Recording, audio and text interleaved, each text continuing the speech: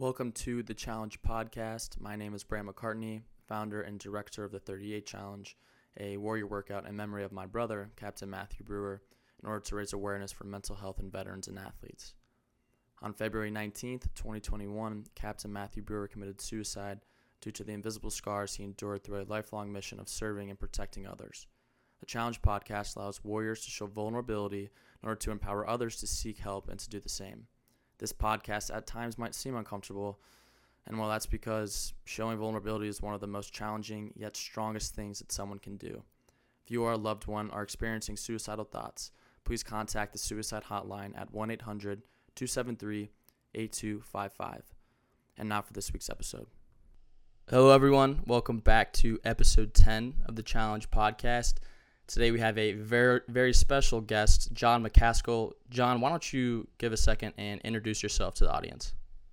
Yeah, sure, Brent. I'd appreciate that.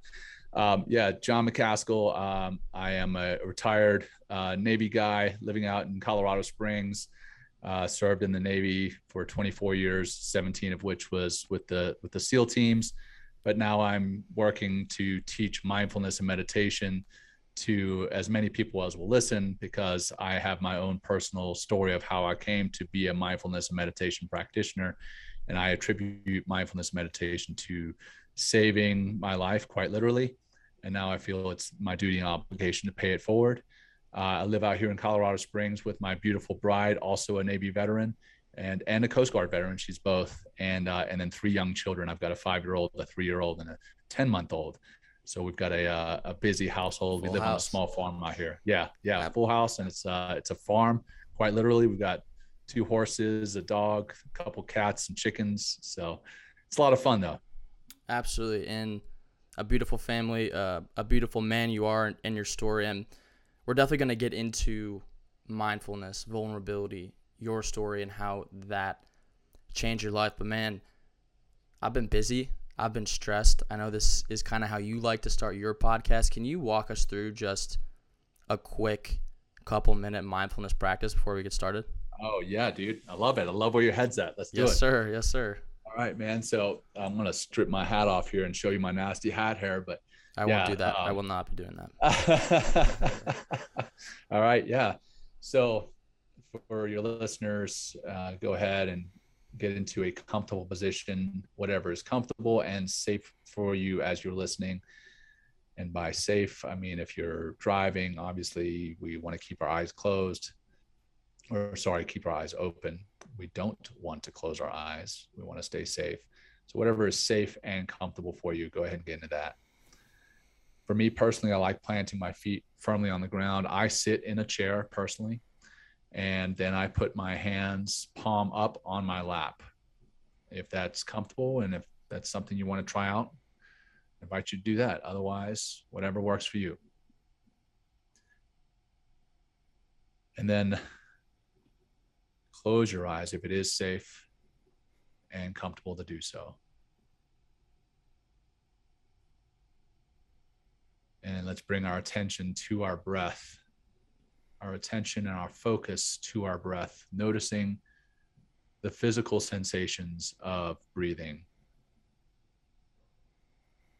Not forcing anything, but just noticing how the air feels when it enters your body, where it is that it enters your body, and noticing what it does as it enters your body. Noticing your lungs expanding, the lungs pushing down into your diaphragm pushing your belly out, your chest expanding as well. And then the breath out, the reverse happening. The diaphragm pushing up into your lungs, making space for that stomach, your belly shrinking, your lungs shrinking, your chest shrinking. Just note the physical sensations associated with all that is happening there.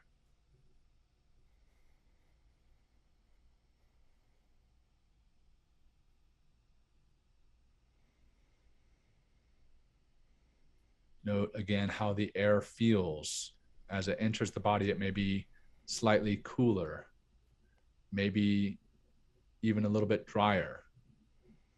And as you exhale, warmer and maybe have a tiny bit of moisture in that air as you breathe out.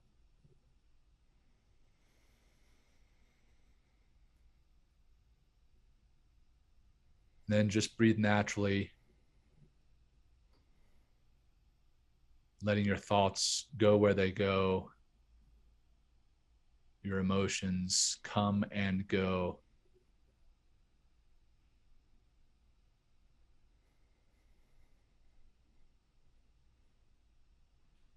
And then let's come back to the anchor of our breath again.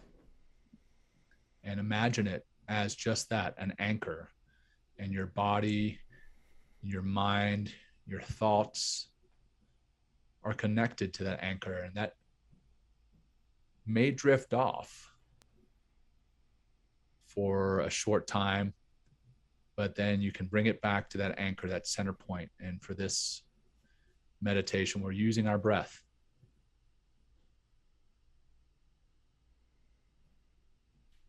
So just bring it back to the breath. Don't beat yourself up for your mind wandering off.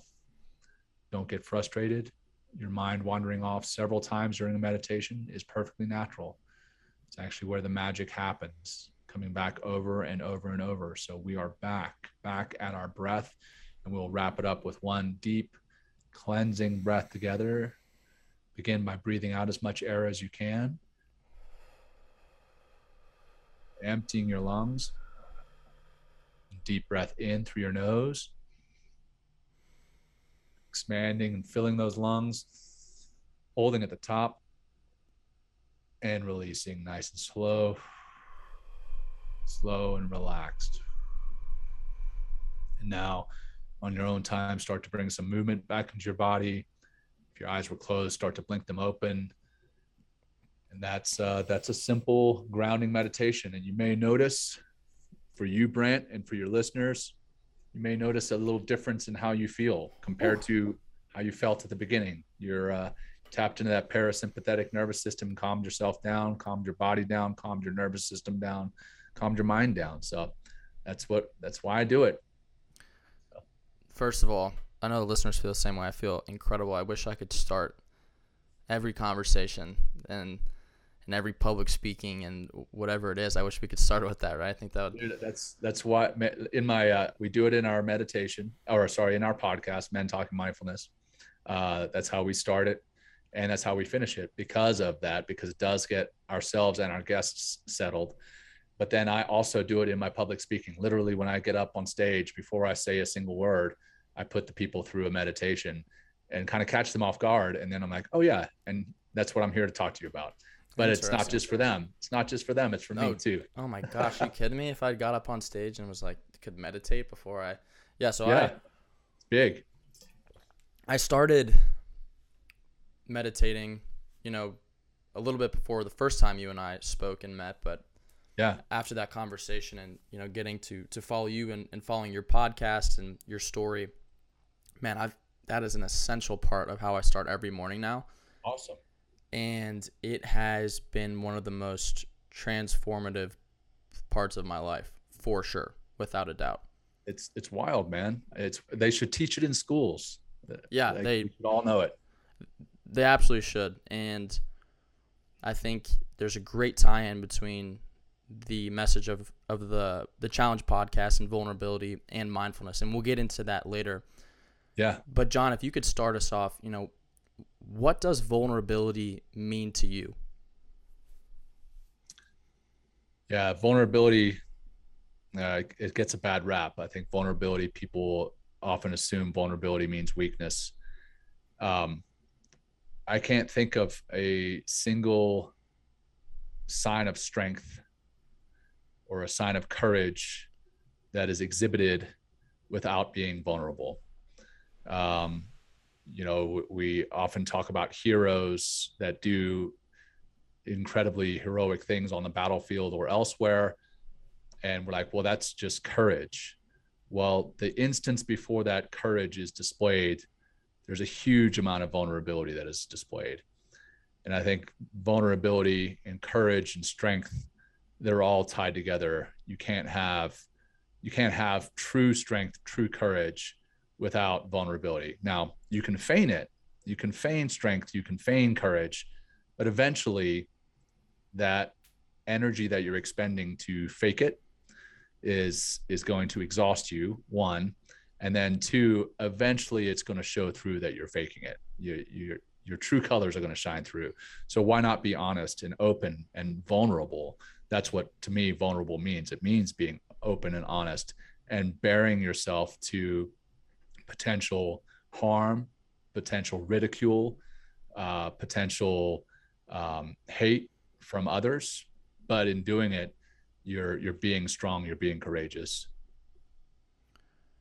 Absolutely. And your experience on the battlefield, I know that you're seen as a brave man, a hero, someone who's courageous.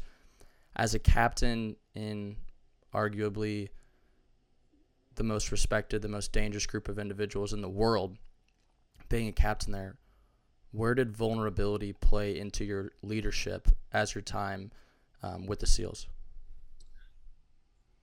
I think it was coming back to that feigning piece. I think for a while there was quite a bit of that false bravado, acting as though I did not have any kind of chink in my armor. And that's where I did get exhausted. And then when I was finally open and honest with my people about what I had going on in my life, what I needed in my life, what I had done wrong in my life, I saw that the level of respect was a lot higher because they saw me as a fellow human being and not as somebody up here over them in the hierarchy of the organization, but as a fellow human being, and we could relate to one another. And I think that's a huge piece of leadership is being able to relate to the people you're leading, and more importantly, for them to be able to relate to you.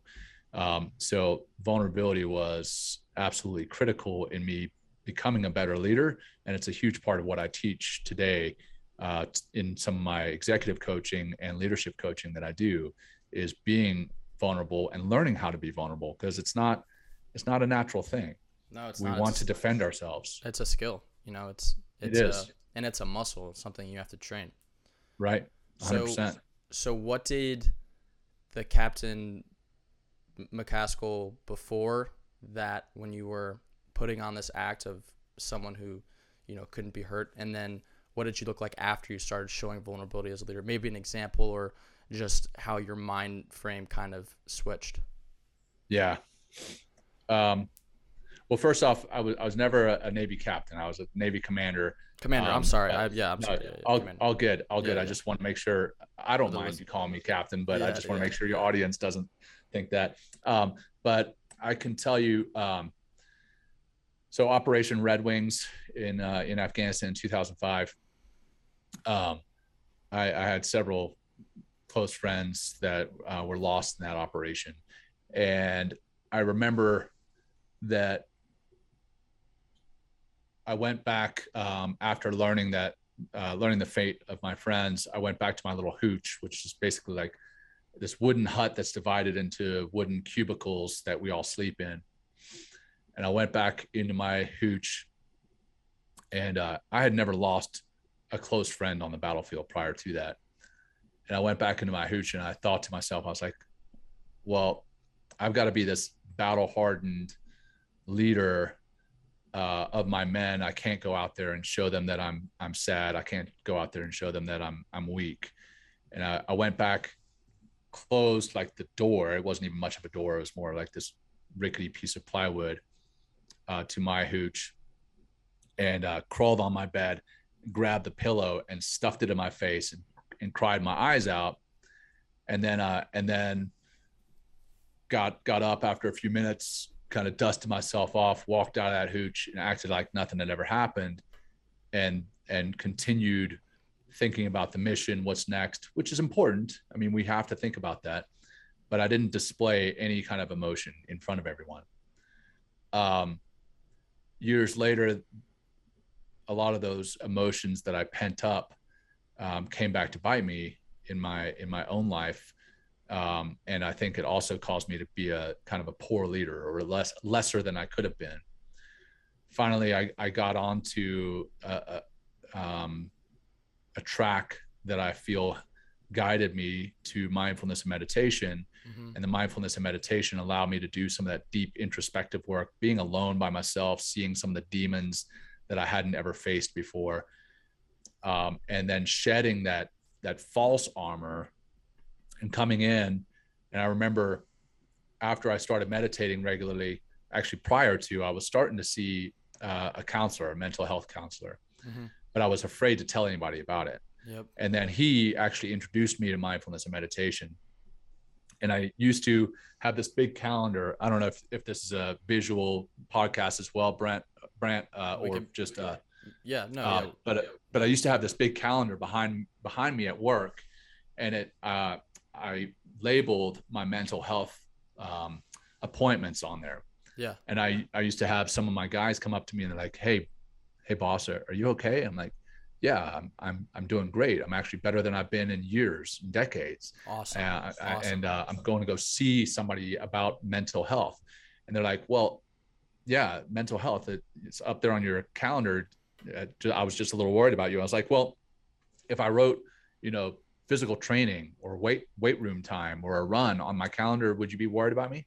And they were like, no, we wouldn't be, because you're taking care of your physical fitness. I was like, well, this is me taking care of my mental fitness. Of course. So I was being vulnerable and showing that I was going and getting that mental health support. And that allowed them to see that it's okay. So it changed me as a leader, but it also changed me as a person in their eyes. And again, coming back to that, being able to relate to one another, I think that was the key difference. In my career, I kind of tried to hide my crying, tried to hide the fact that I was sad about the loss of a friend, which is perfectly natural to be sad about that. Absolutely. And then, years later, I was able to share that, and I share that now to this day. I'm still sad about it, but I'm okay with being sad about it. Being sad is a part of life. Absolutely. And man, that story, I think, is a perfect example of this podcast and why we're doing it. A commander, a badass dude, someone who used to not embrace vulnerability and used to think that vulnerability was weakness, right? And crying in front of other people makes you less of a man. Someone changes his entire perspective. So did that moment lead some of the men that you led to them getting mental health help? Yeah. As a matter of fact, I've had numerous guys tell me that because I had that on my calendar and because I was open to talk about it, they sought out their own counselors and they got help where they needed it. So yeah, it did. It made a big difference. Absolutely. And for the people listening, this isn't someone in your office space who, you think, oh, they're going to go. These are the most badass people in the world, again. And they are taking priority of their mental health in writing on their calendars, I'm going to go get a mental workout today. And that's right. And Jon, just being vulnerable with you, man, like I'm doing, like you said, vulnerability is a muscle that we work, and mental health is not a destination. It's a journey, a lifelong journey. And I had a conversation with my mother, and she was like, you need to go seek counseling, because although you're doing, and I'm on this podcast, right? And I'm telling people you should go get counseling, but I don't do it. Yeah. And it's like, well, no, I got this podcast and like, I talk to people about my feelings, but it's like, it's not the same thing. And there's things that, I'm not comfortable sharing on social media yet that I should go seek someone. I had that conversation with my mom, and I realized that I was being not the best leader that I could be. And I was being hypocritical in that sense too. And I made the promise to her and to myself that I would start doing that. It's tough to take your own medicine at times. It is, eat your own dog food. But once, like, I go to counseling still. I'm 44 years old. I've been out of the Navy for 2 years, and I still do counseling. I think it is just like going to the gym. It helps you to take care of your mental health. It's mental fitness. If we call it mental fitness, we're going to change the narrative, right? So going to a mental fitness appointment instead of a mental health appointment. And that's critical to your own well-being. It's critical to your well-being of your friends and family around you. I mean, because people feed off of that. They can sense when you're off. I've got kids. I've got to be on. I've got to take care of myself. I've got a beautiful wife that I want to take care of, and she can tell if I'm off. So I've got to do the things that I know help me to be prepared mentally to be a father, to be a husband, to be a friend, to be a colleague. So absolutely. And I hear the people who understand mental health and vulnerability the most, every single one of them puts it that way, and it's mental exercise. It's right. Because what's more manly than going to the gym and throwing up 315? Nothing. What's more you know what I'm saying? What's more manly than going right. to the gun range and being an expert marksman? Nothing. We need to change the narrative where what's more manly than meditating in the morning and freaking crying and being just relentlessly vulnerable. That's the narrative that needs to be out there, that this is more manly than any of those things, because it's way harder to do. It's so hard. It is so hard. So absolutely. Hardest thing. So, man, I want to go back to your mindfulness journey and that dark spot that you were talking about. I'm not sure if it was Operation Red Wing or when that moment was for you, but can you go a little bit into more detail of that time of your life? Oh yeah, 100%, man. So with Operation Red Wings, the week prior to that operation, there had been several Marines lost in that same valley, and we had started planning. The assets that we needed weren't available. The timing wasn't quite right, or didn't seem quite right. The planning didn't seem 100%. There was a whole lot of things wrong with that operation. Mm-hmm. And I raised my concerns with that. I was supposed to be a part of the surveillance and reconnaissance element. So there was 4 guys sent in. They were supposed to observe a target for 24 to 72 hours, send information back, and then they were going to send an assault element to go and mount an assault on this compound or this village. Mm-hmm. I'd raised my concerns. I'd been picked to be one of the potential leaders of that operation, the reconnaissance element. And because I raised my concerns about it, I was relieved.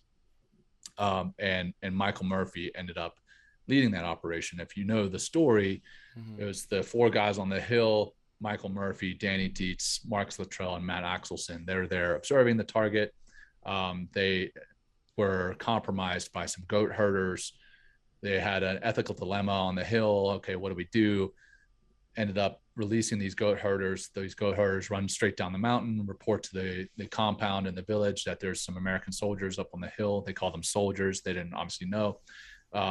Send a whole bunch of their fighters up the hill. Massive firefight ensues.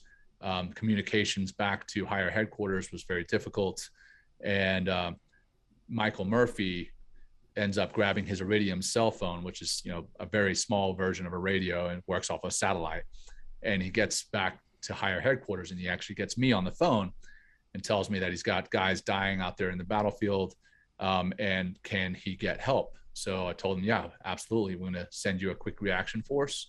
Quick reaction force, for your listeners who are not familiar with that, a QRF is basically your in extremis force, the guys who are going to come in should you need reinforcements. Mm-hmm. And these 4 guys needed reinforcements.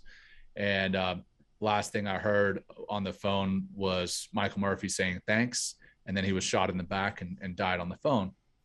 And then we ended up sending in a quick reaction force, several helicopters, one of which ends up getting shot down, with 8 more Navy SEALs and 8 Army Night Stalkers on that bird.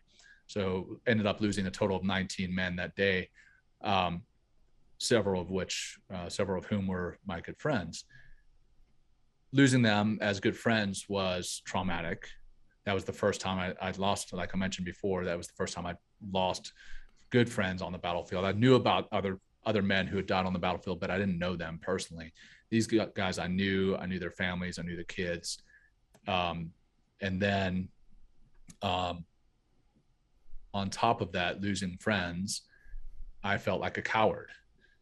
because I said something about the operation, didn't get picked to lead the operation, didn't have the operation turned off, didn't have the operation delayed, didn't do X, Y, and Z. I felt like You felt I'd been a responsible coward. in a way. Yeah. Yeah, absolutely. I felt responsible because I hadn't raised enough of a concern.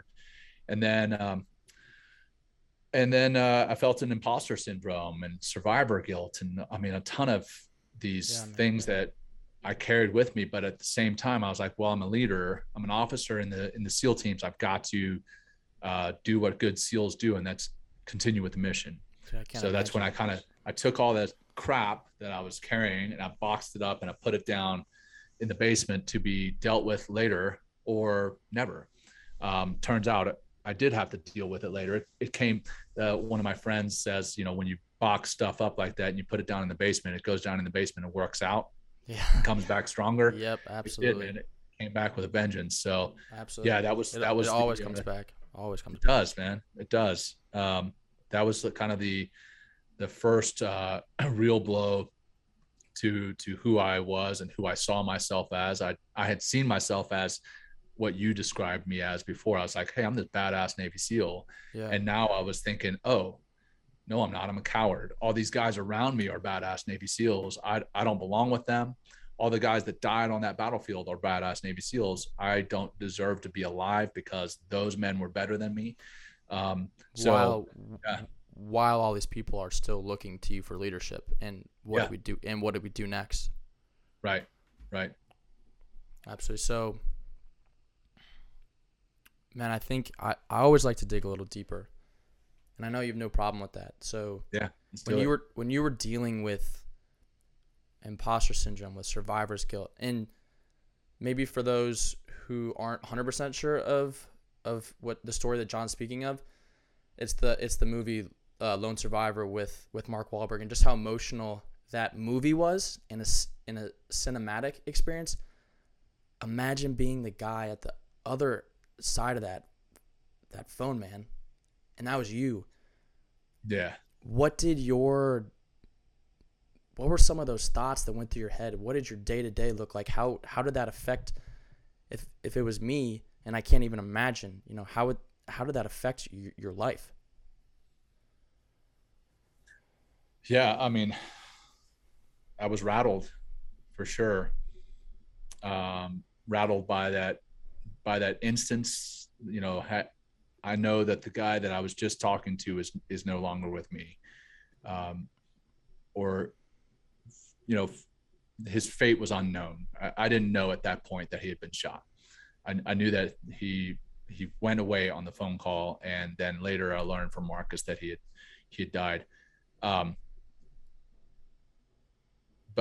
was rattled by that phone call, but then also the fact that I knew I had friends on that hillside that were fighting for their lives, and there was nothing that I could do about it.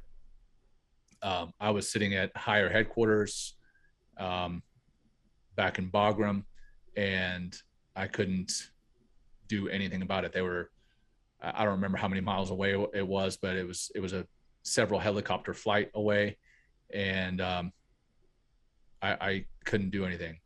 We ended up spinning up those other helicopters, and then the rest of the fate we already went through. But that particular instance on the phone, I was rattled. I was scared. I felt completely useless, powerless. And those were states that I was not used to being in. Because again, I mean, in all the training and everything that they kind of put us through to become a Navy SEAL, you kind of prepare yourself so that if anything happens, you at least mentally think that you're not going to be scared.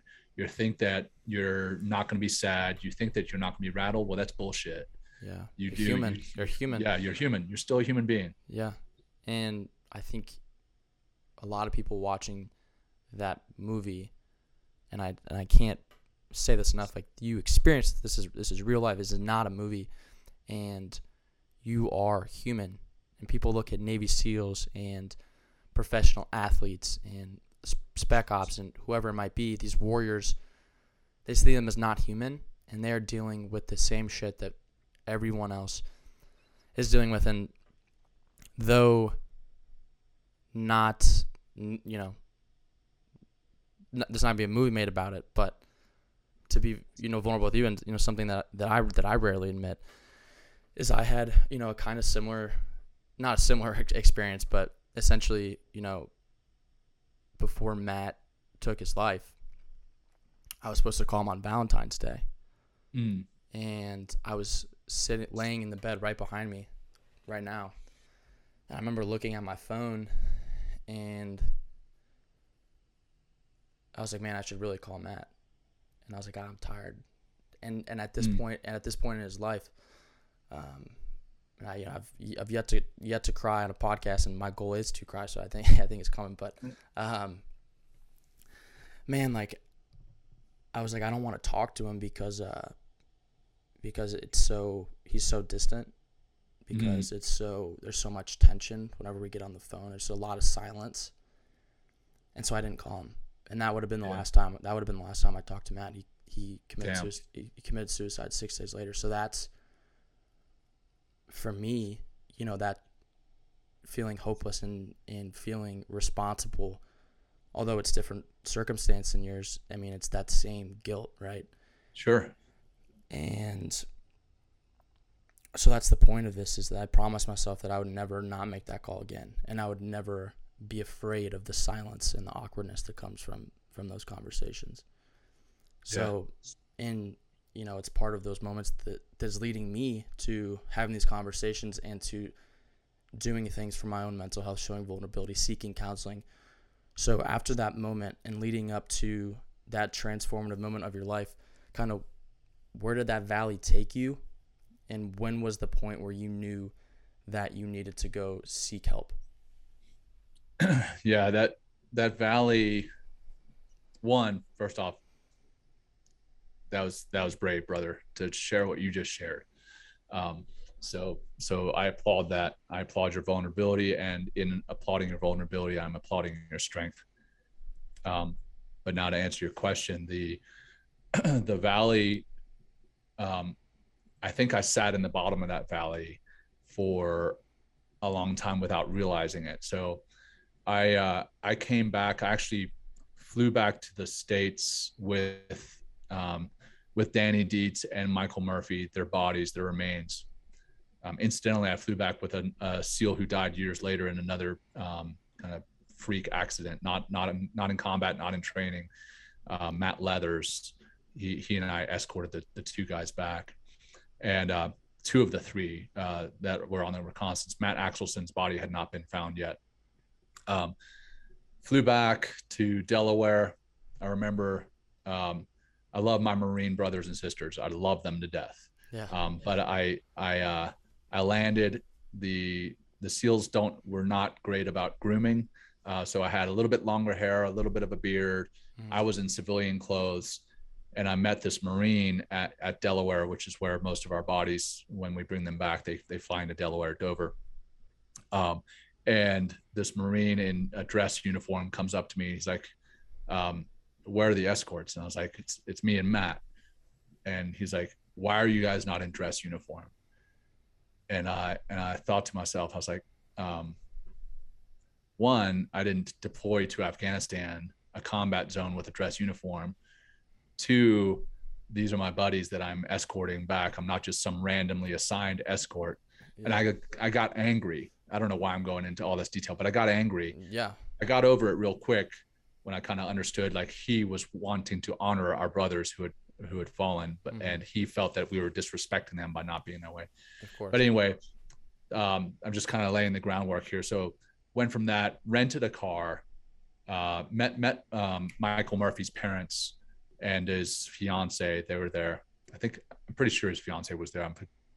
Anyway, got a car, drove back from Dover, Delaware to Virginia Beach. I was married to my ex-wife, now my first wife. Didn't go to see her.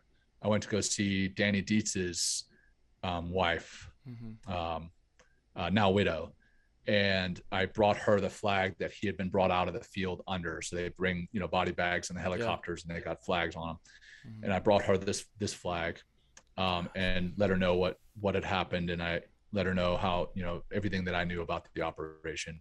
And then and only then did I go back to my wife, and I didn't share anything with her.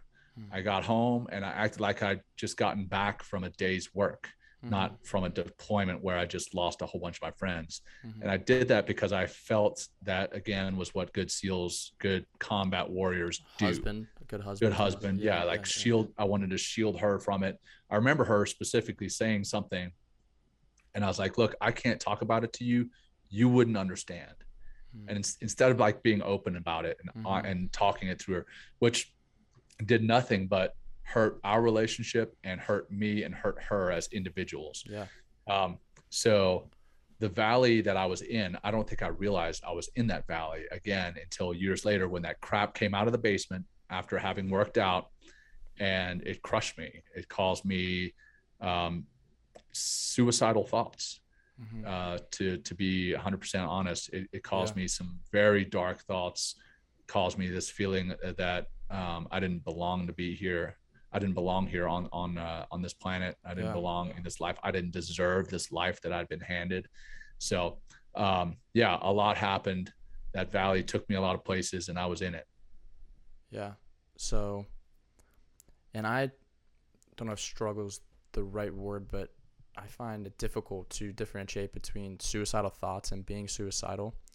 Because, I mean, remember time after Matt's death, where there's like 3 nights I didn't sleep. And I was like, man, I wish I could wake up from this nightmare, and that this would all, I was all jacked up on Ambien. I still couldn't sleep, and all sorts of different things. And so,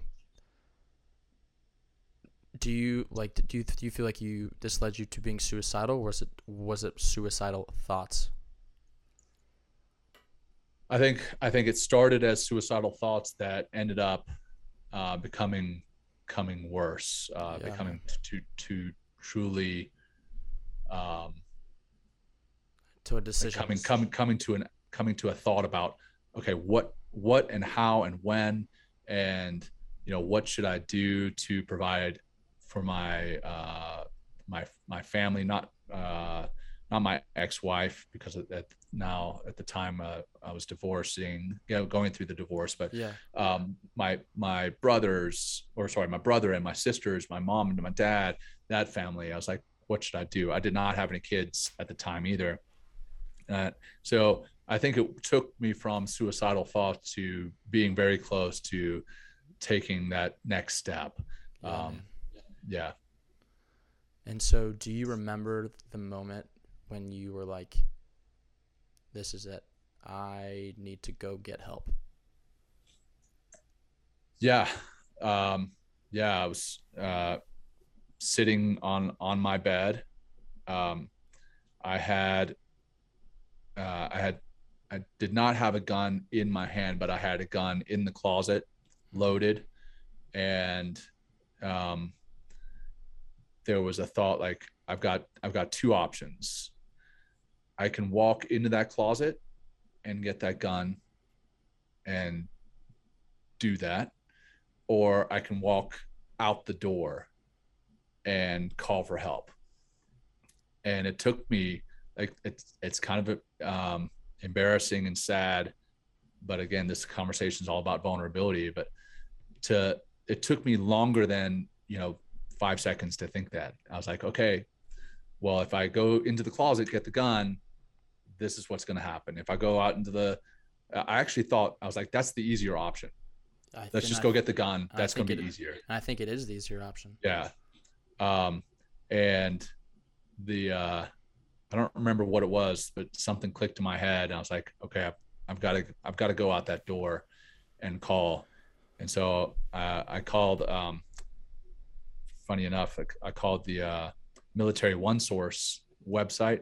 Okay. So that's why I'm such a big proponent of these. So Military One Source and the suicide hotline, and they put me in touch with a counselor, and that counselor put me in touch with a local counselor, and got me to where I am today. So yeah. And words cannot explain how happy, overjoyed I am that you made that decision, that you made the harder decision to go get help. Yeah, same.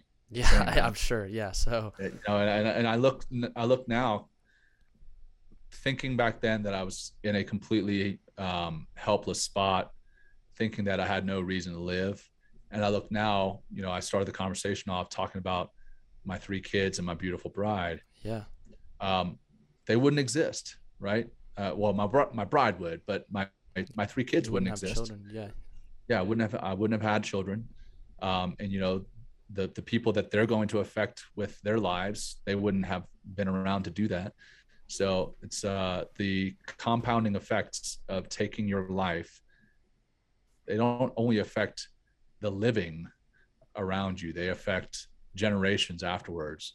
And I do say that, knowing friends and colleagues who have taken their lives, and I'm not trying to say that they were quitters or that they were weak at all. No. Obviously, with your brother, I'm not saying that either. I want to be completely sensitive to that. Of course. It is just it is a state of mind where you think you're not thinking rationally, and you end up making a poor decision that is permanent. It's a permanent decision. And it's impulsivity. And I think, to your point, being sensitive about the topic. I mean, I think that is incredibly sensitive. And I think the important note to make there is that, like, people are like, man, that when they kill themselves, that must have been so hard. Or like, but that's the easy, that part's easy from what they've been through. But it's seeking help and it's being vulnerability. That's the challenging part, but is what is needed. It's needed. I mean, suicide should not be an option, and vulnerability is how we eliminate that being an option. And it'll always be a thought, but it can't, in my opinion, we need to work to make it so that's not even a choice. So how did counseling and mindfulness, how did that pull you out of that moment in this deep valley that you were in? Yeah. Well, I'd gone to counseling in the past. I'd gone to psychiatrists in the past. I'd been put on various medications in the past, anti-anxiety, antidepressants. But I didn't quite know what I was dealing with. I didn't know what to talk about. So these sessions, they were therapeutic, but they weren't near as effective as they could have been. When I met this counselor who recommended and introduced me to mindfulness and meditation, and I started practicing, after some in-depth practice and after several months of practice, it's not something that happens right away, but several months of practice, I saw what it was that was truly causing the problems.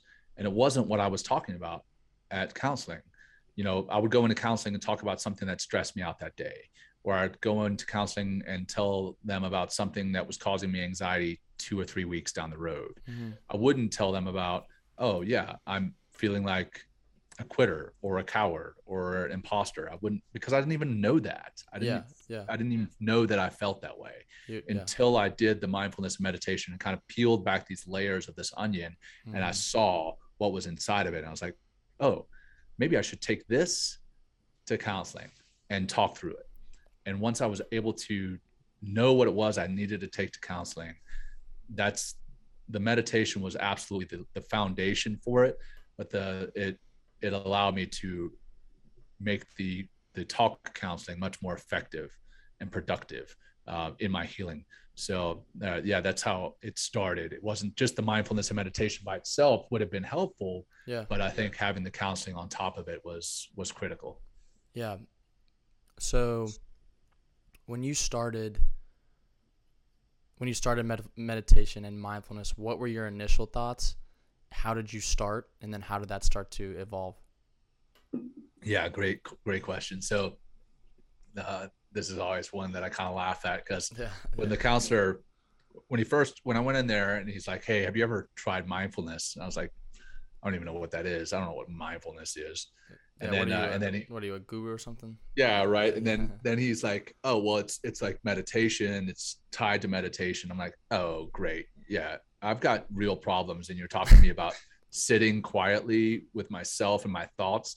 No, whack job. And again, this is the old Jon kind of tough, fake tough guy, false bravado. And I'm like, not the mindfulness expert. I'm this battle hardened Navy SEAL, and you're telling me about some woo meditation? No. Anyway, I laughed at him, and he could see that I was not taking his advice very seriously. He's like, look, okay, man, I get it. Here's the science behind it. And he showed me like, okay, what happens in your brain when you sit and meditate, how you tap into the parasympathetic nervous system, how you can calm down, how the amygdala, which is the part of our brain which is responsible for fight, flight, or freeze, how that actually shrinks. It doesn't go away because you still need it, but it shrinks so that we don't perceive every single little thing that is coming at us as a threat. Emails, social media, deadlines, traffic. That's not threats. That's just life happening, right? So we end up responding more rather than reacting, and we live more in a calmer state. I was like, okay, well, you've shown me some science, but who does this? Like, why would they do it? He's like, well, here's some very high performing individuals that do it. They swear by it. It improves their performance. And when he said performance, I was like, whoa. Yeah. It improves your performance? Okay, yeah. I'm a type A personality, badass Navy SEAL. I want to improve my performance. Yeah, I'll try that. And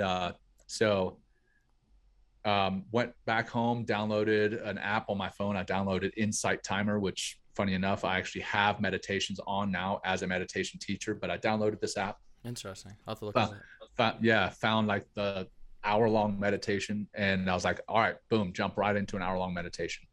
And I got about 30 seconds into it, and my mind was everywhere but the meditation, and I was pissed off. Yeah. I was like, I knew it. Dude, I knew this meditation stuff. When I started meditating, it made me so anxious. I was like, and I think that's the point, obviously, is like, I was like, I can't sit here. Like, I got shit to do. Like, I gotta go. Yeah, exactly. Yeah. Exactly. I've got, and you convince yourself, you're like, I'm one of those people who can't meditate. Yep. I'm too busy for this. And so I went back. I was like, yeah, dude, I tried that meditation stuff. It didn't work for me. I'm too busy.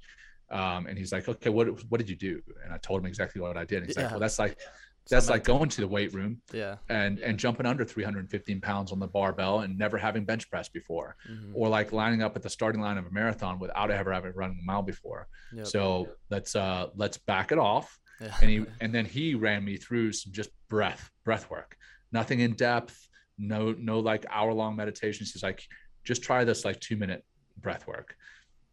And I felt the difference, similar to what we did at the beginning. I felt the difference. And I was like, okay, I can do that on my own. Yeah. And then I saw that there's tons of short little breath work meditations out there. And I started doing those, and I noticed the effects lasting longer and longer. And I started doing more and more of them through the day. And then I was able to work up to, a 10-minute meditation. And then I was able to work up to longer and longer meditations. After about 2 months, 2 months, 9 weeks, something like that. That's when I kind of was like, okay, I get it. Yeah. I see the difference. I feel the difference. Yep. And I was performing well too. So he wasn't wrong on that side. Yeah. Yeah. And I think for the listeners out there, and what I realized in my own life is this meditation is similar to like a TV series that like you might have started. And like people are like raving about it, like, dude, you gotta watch this. You gotta watch. It starts off slow, and you're like, dude, this sucks. Like, what? And you know what I'm saying? And you get bored of it, or a book or something like that. And then when you revisit it that second time, it's like, and you. That's a great analogy. And you sit through those. You know what I'm saying? You sit through those couple episodes, and then it's like, then you get into it, and it's like, wow, this is a good show. The same thing with meditation. I remember the specific moment in my life, and it was a small moment that I realized that, hey, meditation is actually working. As I was sitting at a stoplight for like way too long, and like way too long, and like in the past I would have been like freaking out, like probably like honking my horn, like literally probably physically yelling, because I was like, I've got places to go. I took a deep breath, and I was like, it's all good, baby. Like this light there you go, man. Like this light will turn green. And I was like, that might be the meditation that did that. And then I've seen significant and when you don't do it in the morning, that's why I've made it that I start my day with it. When you don't do it, then it's like you're catching up to the day every single moment instead of being, That's right. instead of being in front of your tasks. Right. One of my buddies says, like, hey, if he doesn't start his day with a meditation, he feels like he's being shot out of a cannon. Yep. And he can never catch up. Mm-hmm. Whereas the days that he does start like the meditation, he feels like he's walking into his life. And I was like, yeah, that's spot on. That's how I feel. Exactly the same. So absolutely. Yeah. So for the listeners, and we only have a few minutes left here, how would you suggest they start? And then maybe give a couple of resources, because I think your story and where you are now today, it's evident that meditation works and people need to try it. So how do they start? Well, I would be remiss if I didn't give myself a plug with our podcast, Men Talking Mindfulness. I was setting up I'll set up the backboard for you there. There you go, man. Yeah. So Men Talking Mindfulness, that's we talk about all the things, the barriers that get in between men or anyone and mindfulness. It started out as a show for men, but it's really for anyone now. And then there's a ton of great apps out there. So I recommend trying them and seeing what works for you. Insight Timer. I use Calm. Calm is great. Insight Timer, waking up, 10% happier. There's a ton of them, and figure out what works for you. But what I definitely recommend is don't jump right into the deep end. Mm-hmm. Jump in, kind of get your toes wet, and just start with some simple 2, 3, 4 minute breath work meditations, and get started to see how it works, and then start lengthening that, and then give yourself some grace when you start getting frustrated in the middle of meditation because your mind has wandered off to your to-do list, or because you think that you don't have time for it. That's a natural thing. Your mind is going to think thoughts. Just bring it back over and over and over. And that's where the magic and the rewiring, physiological rewiring, actually happens. So don't beat yourself up.